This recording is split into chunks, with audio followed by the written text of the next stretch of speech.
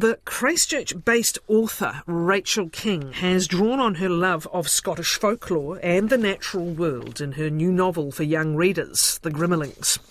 It's her fourth book. Two are adult fiction, The Sound of Butterflies and Magpie Hall, and a previous children's book, Red Rocks, which is currently in development for television. The Grimmelings tells the story of 13-year-old Ella, who, with her beloved pony, has to try to break the curse of a malevolent black horse-like creature that hovers over her family and community. It's Rachael King's first book in 12 years, but she's hardly been idle, having for 8 years been Programme Director of the Word Christchurch Writers' Festival until the end of 2021.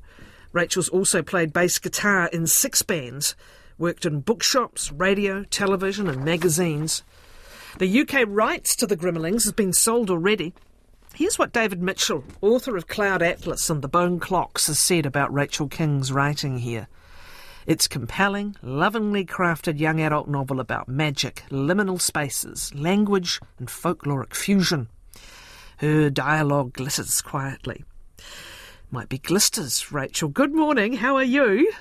Morena, Catherine. I'm very well, thank you. Apparently the saying is, and we're going to talk about language all the time, apparently the saying is, all that glisters is not gold, but I've never been able to confirm that. Oh, that's so interesting. I know. Language infuses this book, and we'll talk about why. But, you know, how exciting to have it out there, have such a response, the rights snapped up already. I know, it's been great, actually. I feel like I've spent 12 years in the wilderness. But in some ways, maybe actually having 12 years off writing means that I've probably read hundreds of books in that time and hopefully gotten wiser. So maybe in the background I was, writing all along, and this is the result. 12 years in the wilderness is interesting, isn't it? It's life, actually, sometimes, isn't it? Yeah. And life has to be lived in order for writers to write. Did you miss it over that time, or were you just so busy with life? It was both, really. I mean, the job I did at Word was incredibly demanding, but it was also creatively fulfilling as well, because it was a very creative job, because I had to, come up with a vision for the festival, I guess, and, ideas for new ways to present books and words to an audience and come up with creative collaborations and everything like that.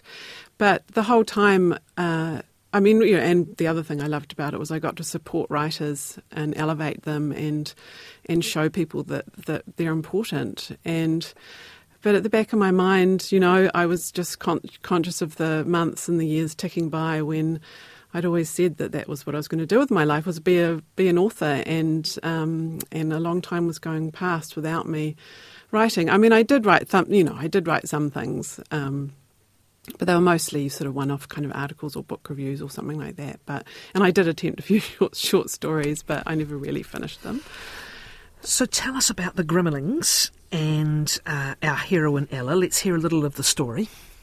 Sure. So Ella lives on a horse-trekking farm somewhere in the South Island around the lakes. It's loosely based on the Mackenzie Basin, but it's really a fictional place. And she lives with her mother, Morag, and her grandmother, Grizzly, who's Scottish, and her little sister, Fiona. And some years previously, her grandfather has drowned in the lake, and her father, 6 years before, has gone missing from the lake and has never turned up. And Ella holds out hope that he's just going to walk in the door one day, but her mother is just convinced, well, he's obviously gone. He's at the bottom of the lake somewhere.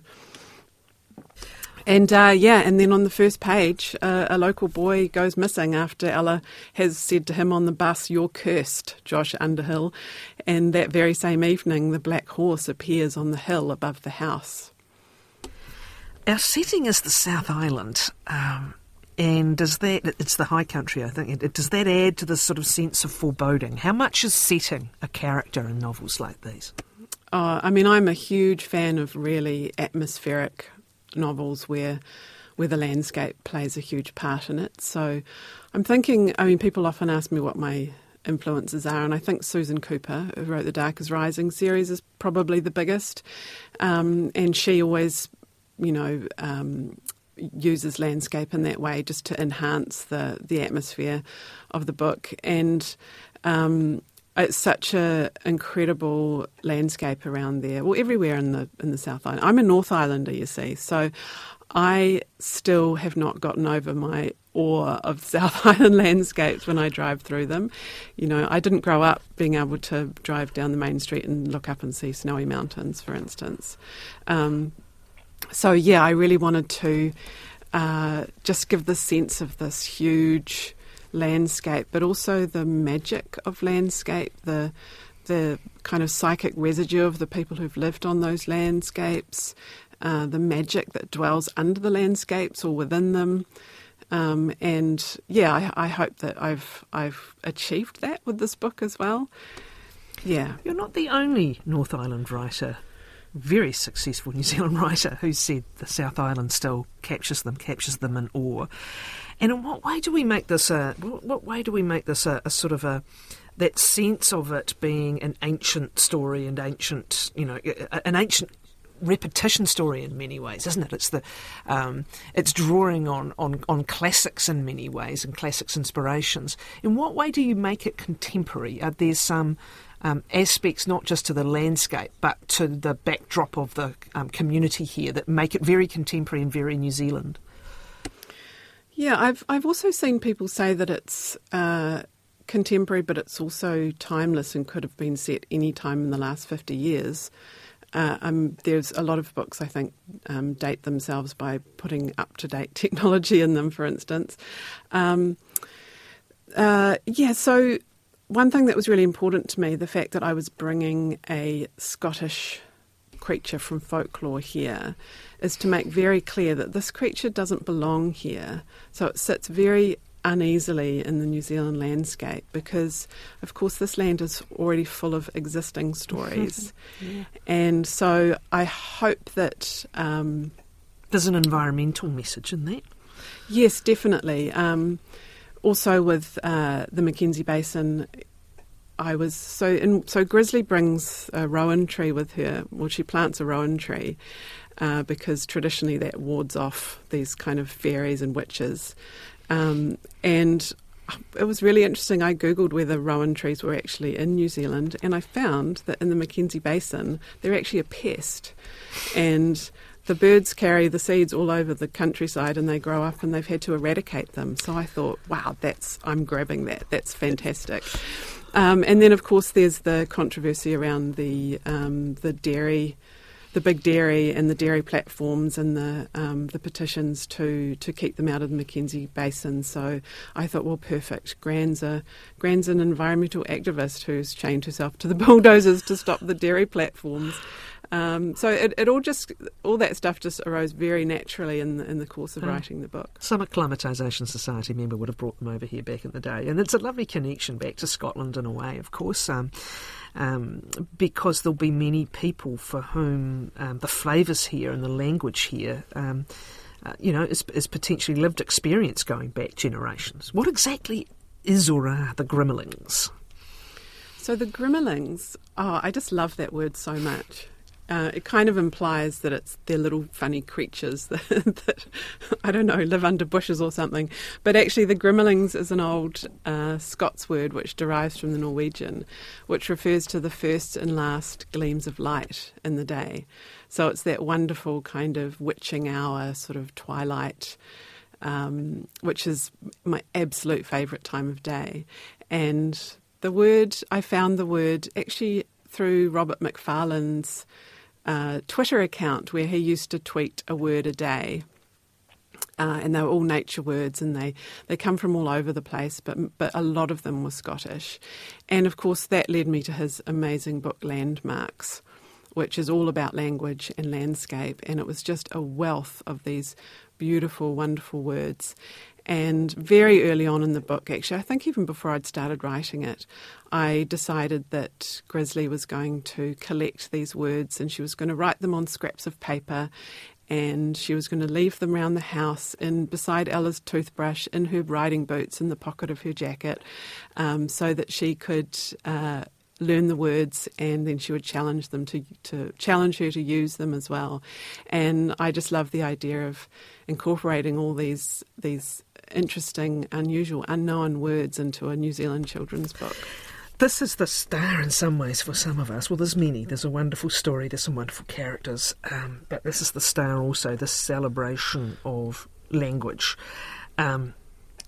Ella's relationship with her Scottish granny, with Grizzly, a self-described word hoard. She collected words like other people collected old coins or pottery owls. There's a dual meaning to language here. One is the beauty of it, and the second is the power of it, Rachel. Yes, the power of words. Yes. Yeah. But let's talk about this passion you have for, each word, each chapter rather, we have a new word drawn from where? Well, a lot of them come from landmarks, but also a few of them come from the Scottish Dictionary online.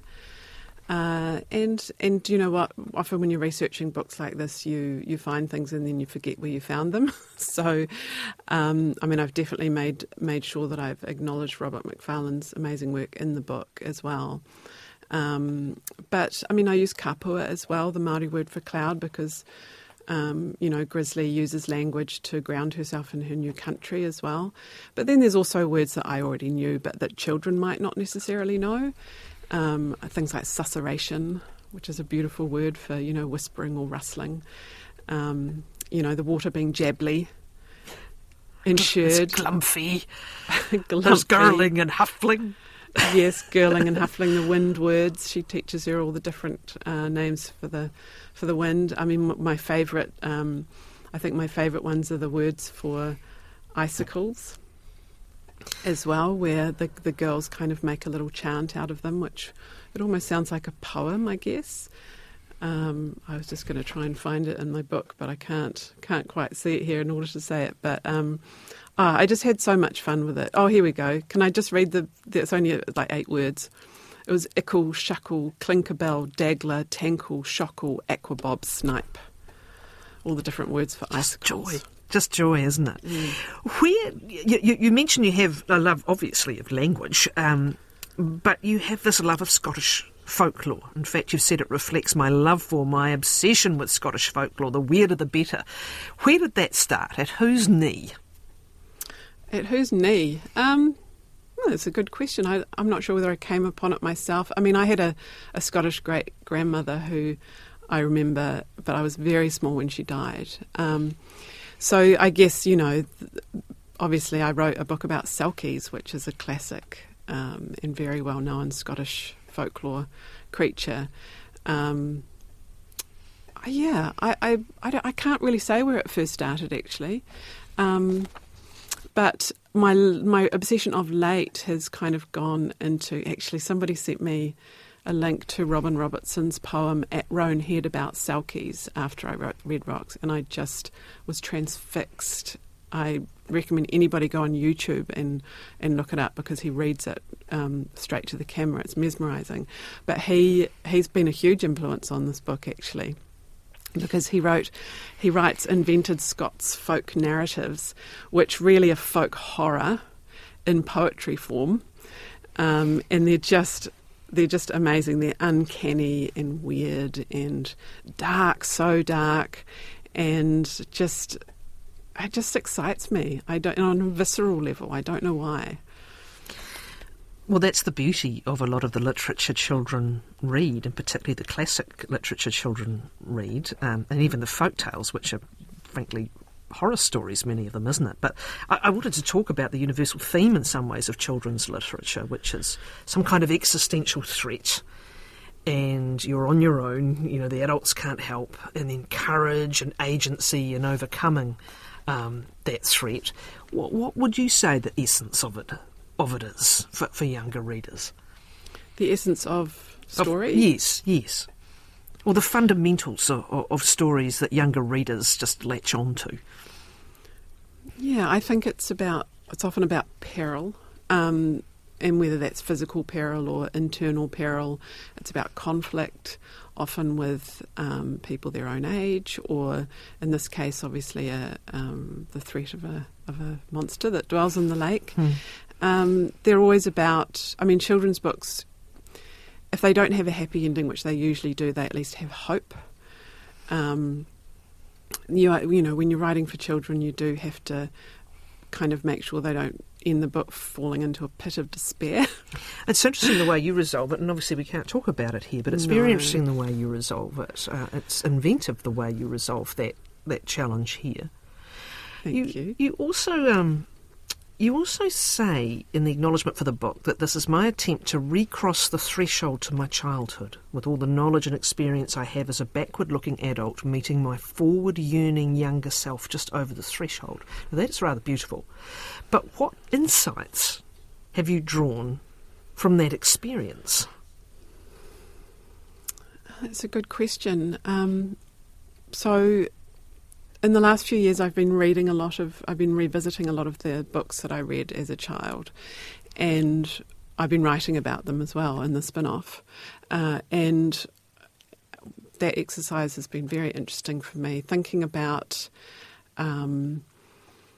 how the books we read as children, and actually the author Catherine Rundell talks about this a lot as well, is that children absorb stories into their whole beings and their bodies. She talks about it being in their marrow and their bones and their eyelashes and their fingernails. And I think that's so true, that the books that you read as a child, and you might not know it at the time, they can shape your worldview, and they can I'm just thinking of going back again to Susan Cooper, who I read as a 12-year-old, and she just kind of taught me to respect the wild magic, and they create empathy and understanding, and they're just so important. And my forward yearning younger self, I guess, it refers to the fact that, you dream about what your life's going to be like.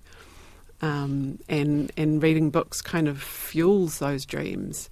And so now that I'm, ancient, well, not quite yet, but it's been really wonderful getting back in touch with my younger self, and kind of, meeting. Is it a renewal as a writer, actually, in some ways?